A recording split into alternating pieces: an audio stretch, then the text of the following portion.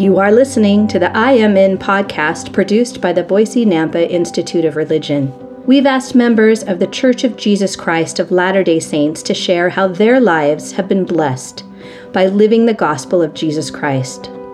To the Savior's request, "Come follow me," they have all responded, "I am in."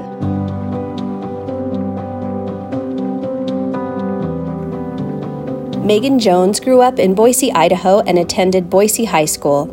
She has a bachelor's degree in marketing from the University of Massachusetts.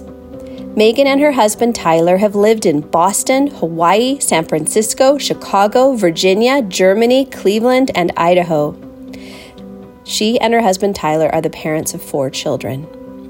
Megan is the owner of M Design. She incorporates all of her event construction and marketing experiences into one company. She creates unique spaces and events with exemplary touches. Her vision and passion for the statement that perfection is truly in the details has set a high mark for her M Design's commitment to excellence. Megan has earned her stripes working for the Humanitarian Bowl as an event planner and sponsorship fulfillment lead. Megan led the charge with all game production, event tailgating, sponsorship VIP meals, out-of-town VIP guests, and coordination with event centers for programs and meals for over 300 people. Megan was also the lead sports sales manager for the Boise Convention and Visitors Bureau. She has consulted and fostered local events such as BAM Jam and Idaho Youth Soccer's Far West Regionals. A fun fact about Megan is that she grew up in the halls of the Boise Institute. Her father is Morris Bastian, a past Institute director. She began attending noon Friday luncheons as early as high school and watched this one-story building expand into the 2-level institute we use today. This is Michelle Burke, and you are listening to the I Am In podcast. We hope you enjoy today's message from Megan Jones. I'm delighted to be with you today. Words aren't my gift, and I repeatedly discover the magnitude of my feelings are inadequately expressed in words. One of my hopes is in the life hereafter, I'm going to be a walking thesaurus so that I might sufficiently portray my heart's feelings in magnitude.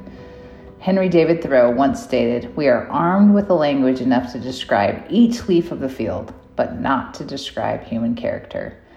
My liability today is that with any luck, you might carry something away from my experience and leave with another facet of a perspective. My name is Megan Jones. I'm a Boise native, having done a majority of my growing up years in Boise. I grew up running the Institute halls, swearing that the wall of prophets right outside this door moved as I ran by,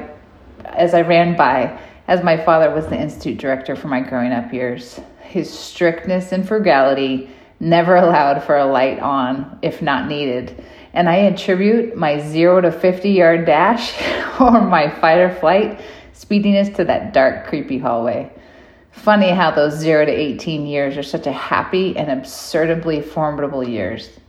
I'm a small business owner that owns her own interior design and event firm, where I design spaces, homes, and events to great precision.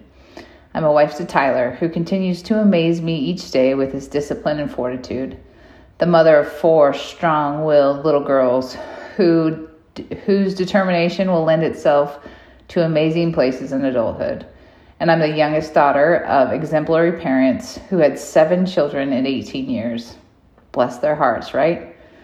I would say to you that I have 4 places that define my childhood. Number 1 would be the church, or the institute walls, these very institute walls. I grew up in the halls around us, and I have fond memories of catching a college institute class way before I became of age. And I think that was for the purposes of babysitting, really. Number 2 would be Joann's Fabric. I attribute much of my love-hate relationship here as it created a love for textiles and pairing. But the massive time suck of Joann's Fabric defined a good amount of my childhood. Next would be gyms, and I played a lot of sports growing up, and I learned great lessons on the court and off the court, digging in when it gets hard and valuing movement in my life. The last place I would say that defined my childhood is the Boise Natatorium on Warm Springs Avenue. I spent a good majority of my childhood summers. Then it gave me my first job as a swim coach, a lifeguard, and for extra hours, pool maintenance gal. I graduated from Boise High and not knowing exactly what I wanted to do or having any life that looked like one that I wanted to model. It just needed to not include pool maintenance. I treaded and navigated through many open doors, all of which didn't have a very specific direction. I reached out to mentors, and in particular, found one from the previous Boise Cascade, and she was in the marketing department. She was a great resource for a different perspective from a different walk of life. I knew I needed to hit checkpoints. I knew I had motivation and a good head on my shoulders, and I trusted that it would lead me to good places. However, looking back, I am sure I gave a real tidy answer to anyone who asked what I was going to do with my life. Through some folly and a great many doors aligning, I found myself in Massachusetts, where I received my bachelor's degree from the University of Massachusetts. I majored in marketing and had minors in women's studies and design. During college, I worked for The Gap and made connections with a few people at the corporate level. At the end of college, I interned with a gal that lived in New York City who worked for Ralph Lauren. Sold on visual merchandising and creating, I assumed this relationship would open my next door. It did, but not in a way I could have imagined. My mentor was being recruited by Gap in San Francisco. She spoke of her interest in hiring me, that I would be a good fit in San Francisco, but I would need to give her 6 months before she could move, got settled, and could offer me a position. At 20, 6 months to kill seems like an eternity, and so I started seeking out other opportunities. And I found a door to open in Oahu at the Polynesian Cultural Center at their branding and marketing department. I jumped on as an intern and fully immersed myself in the North Shore vibes. This definitely was a culture shock. Next up was San Francisco, and after moving myself to the city, the unexpected door didn't pound on it exactly as I thought. A corporate hiring freeze put my plans in flux. However, a door was opening back in Boise in the sports marketing world. Given my background in collegiate sports and my village connections in Boise, an opportunity arose with what is now the famous Idaho Potato Bowl, selling sponsorship, managing events, and working with college football conferences. Knowing I wanted to complete business school for graduate work in a few years, I told myself that this adventure that laid ahead until the next one would open up would be a great experience. I'd take my GMAT, I'd get my first little solo apartment, I'd sign up for an institute class and enjoy the working life. Little did I know this stop, which I thought would be in San Francisco, but was by the way of Boise, included matrimony. I met my husband through the special teams coach of Boise State. Kent Riddle, who I believe is still on staff, told me he had a Mormon on his team and we should get together as we were the only two Mormons he knew. I rolled my eyes, as if practicing Mormonism was the only source of compatibility. But a year later, Ty and I solidified that notion of compatibility for Coach Riddle by marrying. I wonder if he still thinks that's today. Plans changed for both of us, and we pivoted to take the journey to the next set of open doors. Last week in our Come Follow Me lessons, we read through Exodus 14. Moses led the Israelites out of Egypt and was traveling towards their promised land, a land where their forefathers had lived over 400 years earlier. But instead of 70 of them, there were over 1 million people. Their journeying would have been slow. Imagine a group this size, including children, sick, and elderly. In addition, they had their herds and their belongings. There were different routes they could take to get out of Egypt and into the promised land, but the Lord told them which route to take, which means he was highly involved in the details. The turn mentioned in verse 2 actually kept them within the bounds of Egypt and put them in the perfect position for a great miracle, one that would greatly test the faith of the Israelites. So the Israelites took the exact route the Lord told them to take, and that's because Moses was leading them. He always obeyed with exactness. Meanwhile, the Pharaoh had a change of heart. He found out that his former slaves were going to be cornered in the wilderness. So Pharaoh gathered his powerful small army and went after them and planned to overtake them while the Israelites were in the vulnerable position with the Red Sea in front of them and nowhere to go. When the Israelites looked and saw them coming, fear ran through them, and they accused Moses of taking them to die into the wilderness. And they accused Moses of not listening to them. Is this not the word that we did tell thee in Egypt? That it would have been better for them to stay in Egypt? This is the first time it is mentioned in the scriptures, and it suggests that there may have been varying opinions of leaving, or perhaps the fear triggered their need to blame someone else for a situation they're in. Often we doubt initial confirmation when things get hard, but the answer, of course, is no, it would not have been better. Though the journey may have not been easy, staying enslaved in Egypt would not be better. Trusting in the Lord and allowing him to lead them to their future as he promised would always be better. This is a moment when their faith is being tested. Moses knew to trust the Lord. He had witnessed this in the wilderness. He had learned of it in the glorious visions recorded in Moses 1, and he had witnessed it with each of the 9 plagues previous to this story. So with confidence, Moses can promise, "Fear not, stand still and see the salvation of the Lord. The Lord shall fight for you." Even though the Israelites looked and saw a vast, uncrossable sea, the Lord did not. He had a solution that was beyond their comprehension. To Moses, he said, "Lift up thy rod and stretch out thine hand over the sea and divide it." We can see in these verses that the Lord had a way of walking and protecting Israel, even if they could not see it. "Fear ye not, stand still, and see the salvation of the Lord. The Lord shall fight for you." This is such a powerful verse. Admittedly, the Old Testament is not my jam. Maybe all the translation and standards don't always add up, but overarching themes of lessons, human lessons in humility, trust, freedom, love, faith, it seems to visit every human of every race, every tongue, every society, and in every age of time. Somehow, built into the nitrogen of our DNA, the carbon in our teeth, the iron in our blood, the same chemicals of the universe made by our Heavenly Father are literally the makings of humility that bring us crying back to our heavenly parents, our creators. They ask us to stand still, that we will be sought for, we will be fought for. From the very dust we were created from, the very dust we will return.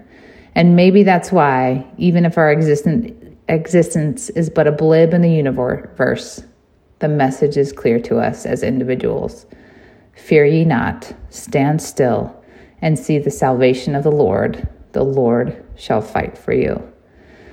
After my husband graduated from BSU, I continued to work, and he bounced around in the NFL, where we home-based in Boise or Eagle area, but also lived in Cleveland and Chicago, Virginia, Germany, and Seattle. In our second year of marriage, there was a snag, which at the time seemed so catastrophic in my employment. In my small office, my boss brought an intern that he decided to have an affair with. With verbal threats of my personal ruin, he pressured that if I didn't keep my mouth shut, he would fire and slander me. After fielding calls of questions from his family, our board, and sponsorship partners about his not-so-discreet affair, I met with the board and told them of the hostile work environment, the truth that had been going on, the threats, the inappropriate behavior, all in our small office of 3. The slander began, the bullying, the intimidation. In fact, I lost my air for a little bit. The slander attacked my character, my honesty, my identity. Did I know who I was without accolades or attaboys? I'd never really had this level of a grapple for telling the truth or standing up for what was right. In my personal life, I was also grappling with saying goodbye to my husband for 4 months while he played in the NFL Europe season in Germany. None of these things I have mentioned were insurmountable. They were, in fact, everything was going to be okay.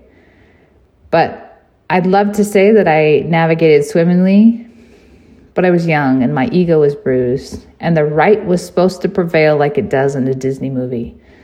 Though this was not a tidy bow moment, the short of this long story, had this battle not ensued, I would have missed living in Germany with my husband.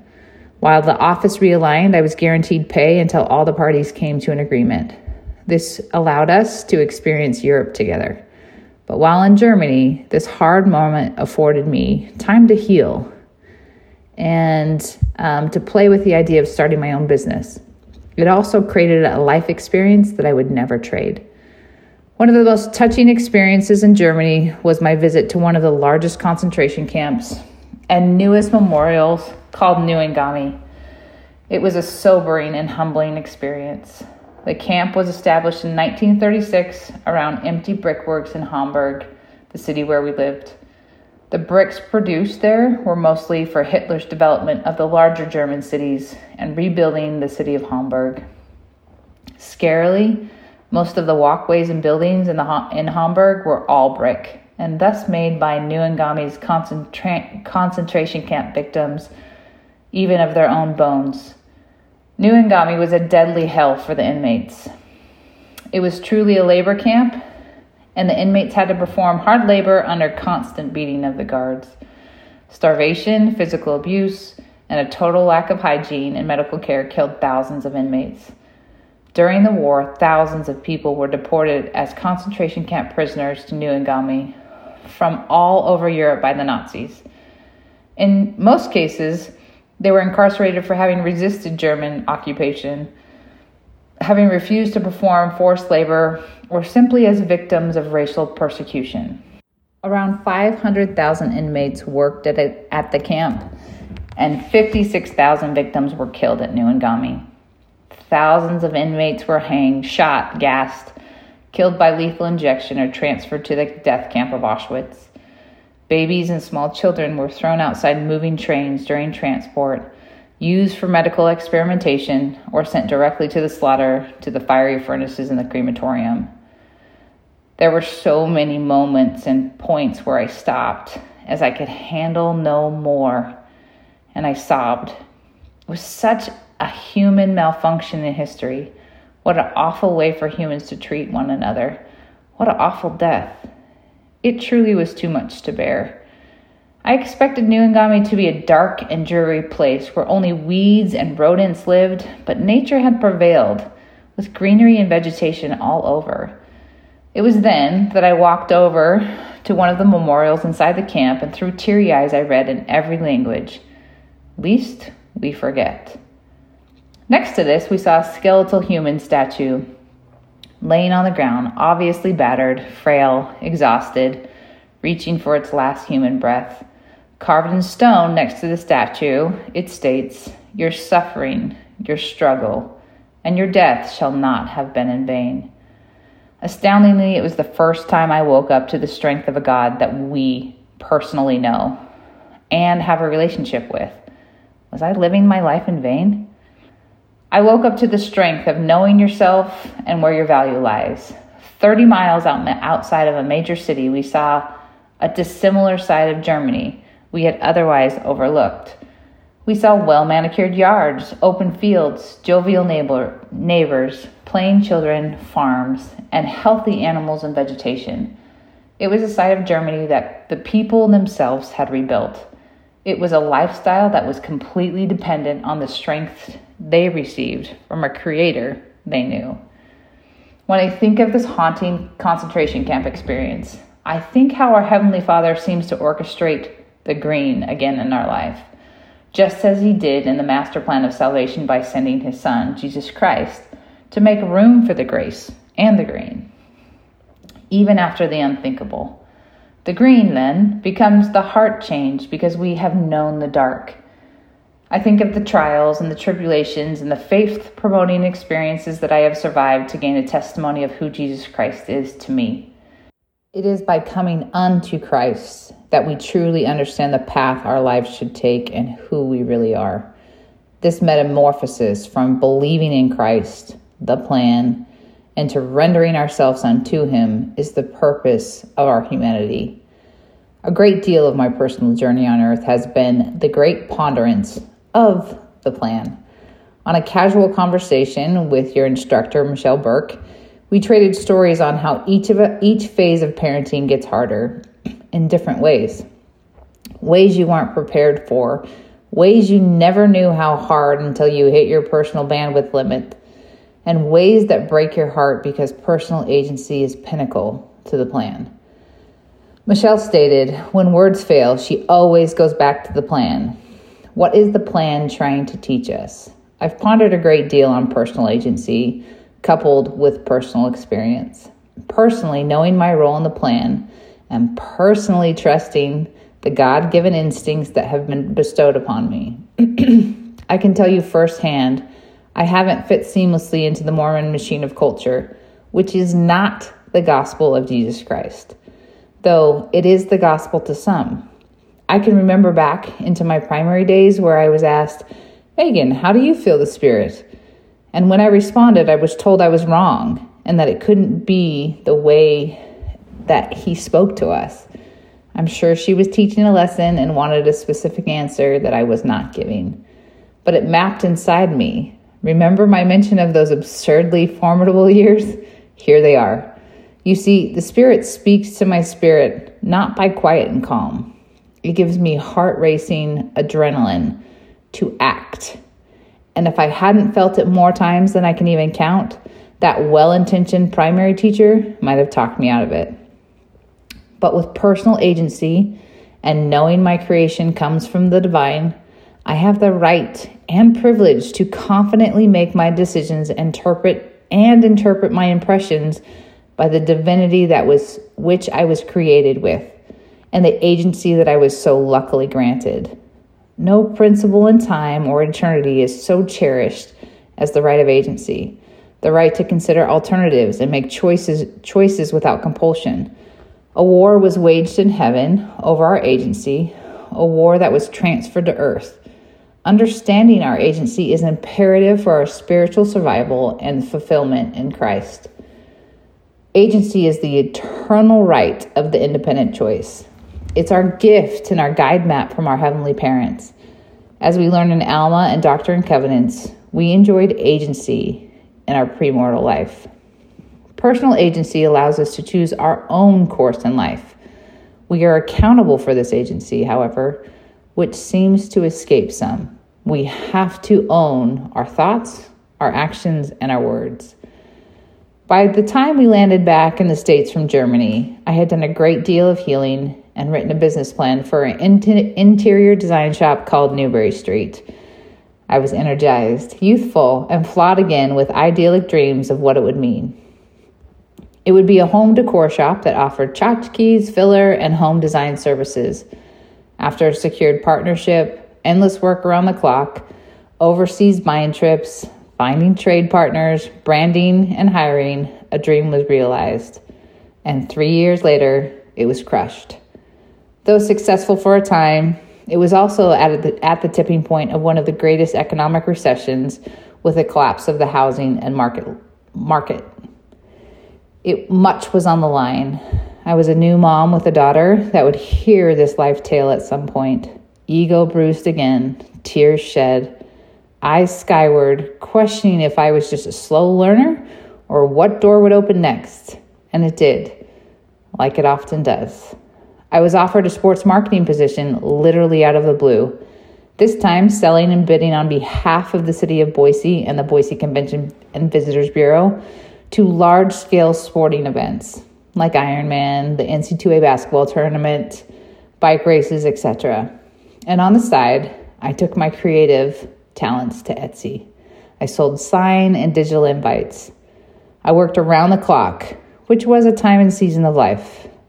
I jumped on every interior design job I could find, fighting to keep the door open on what I might thought was forever.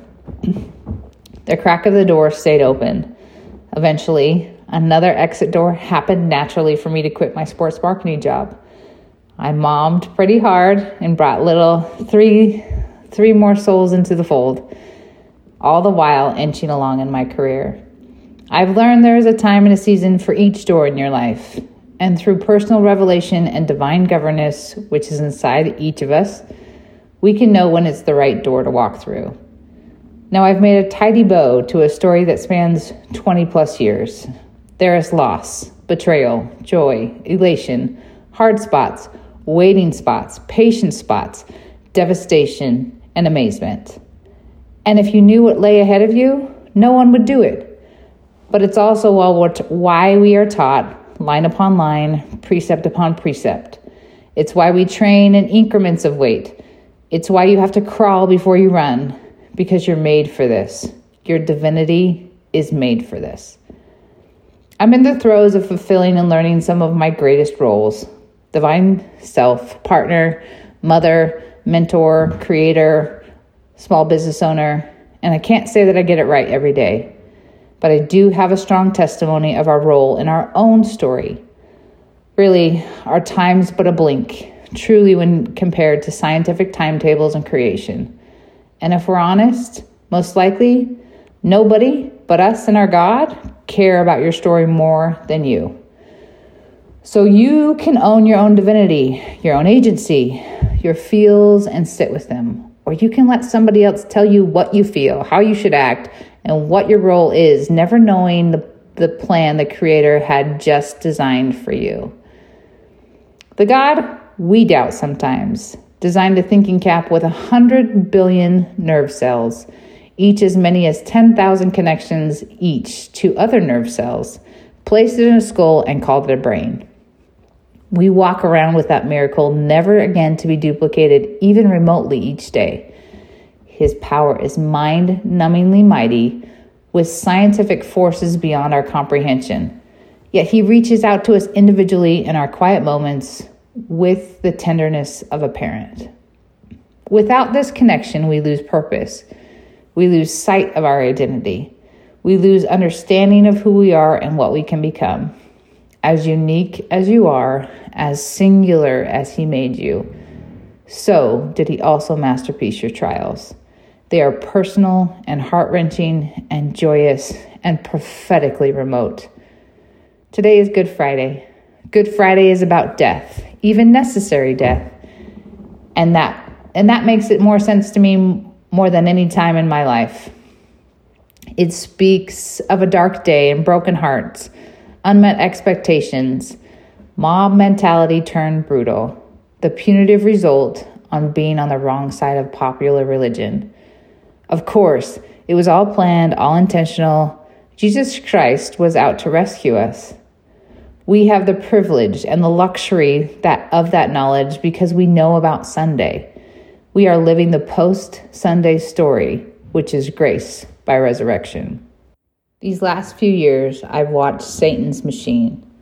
I saw with clear eyes the systems and the sides, alliances, the virtue signaling, the divide, the conspiracy, the country division, and coded language, and calling out that you and your choices, your logic, your personal agency was no longer wanted.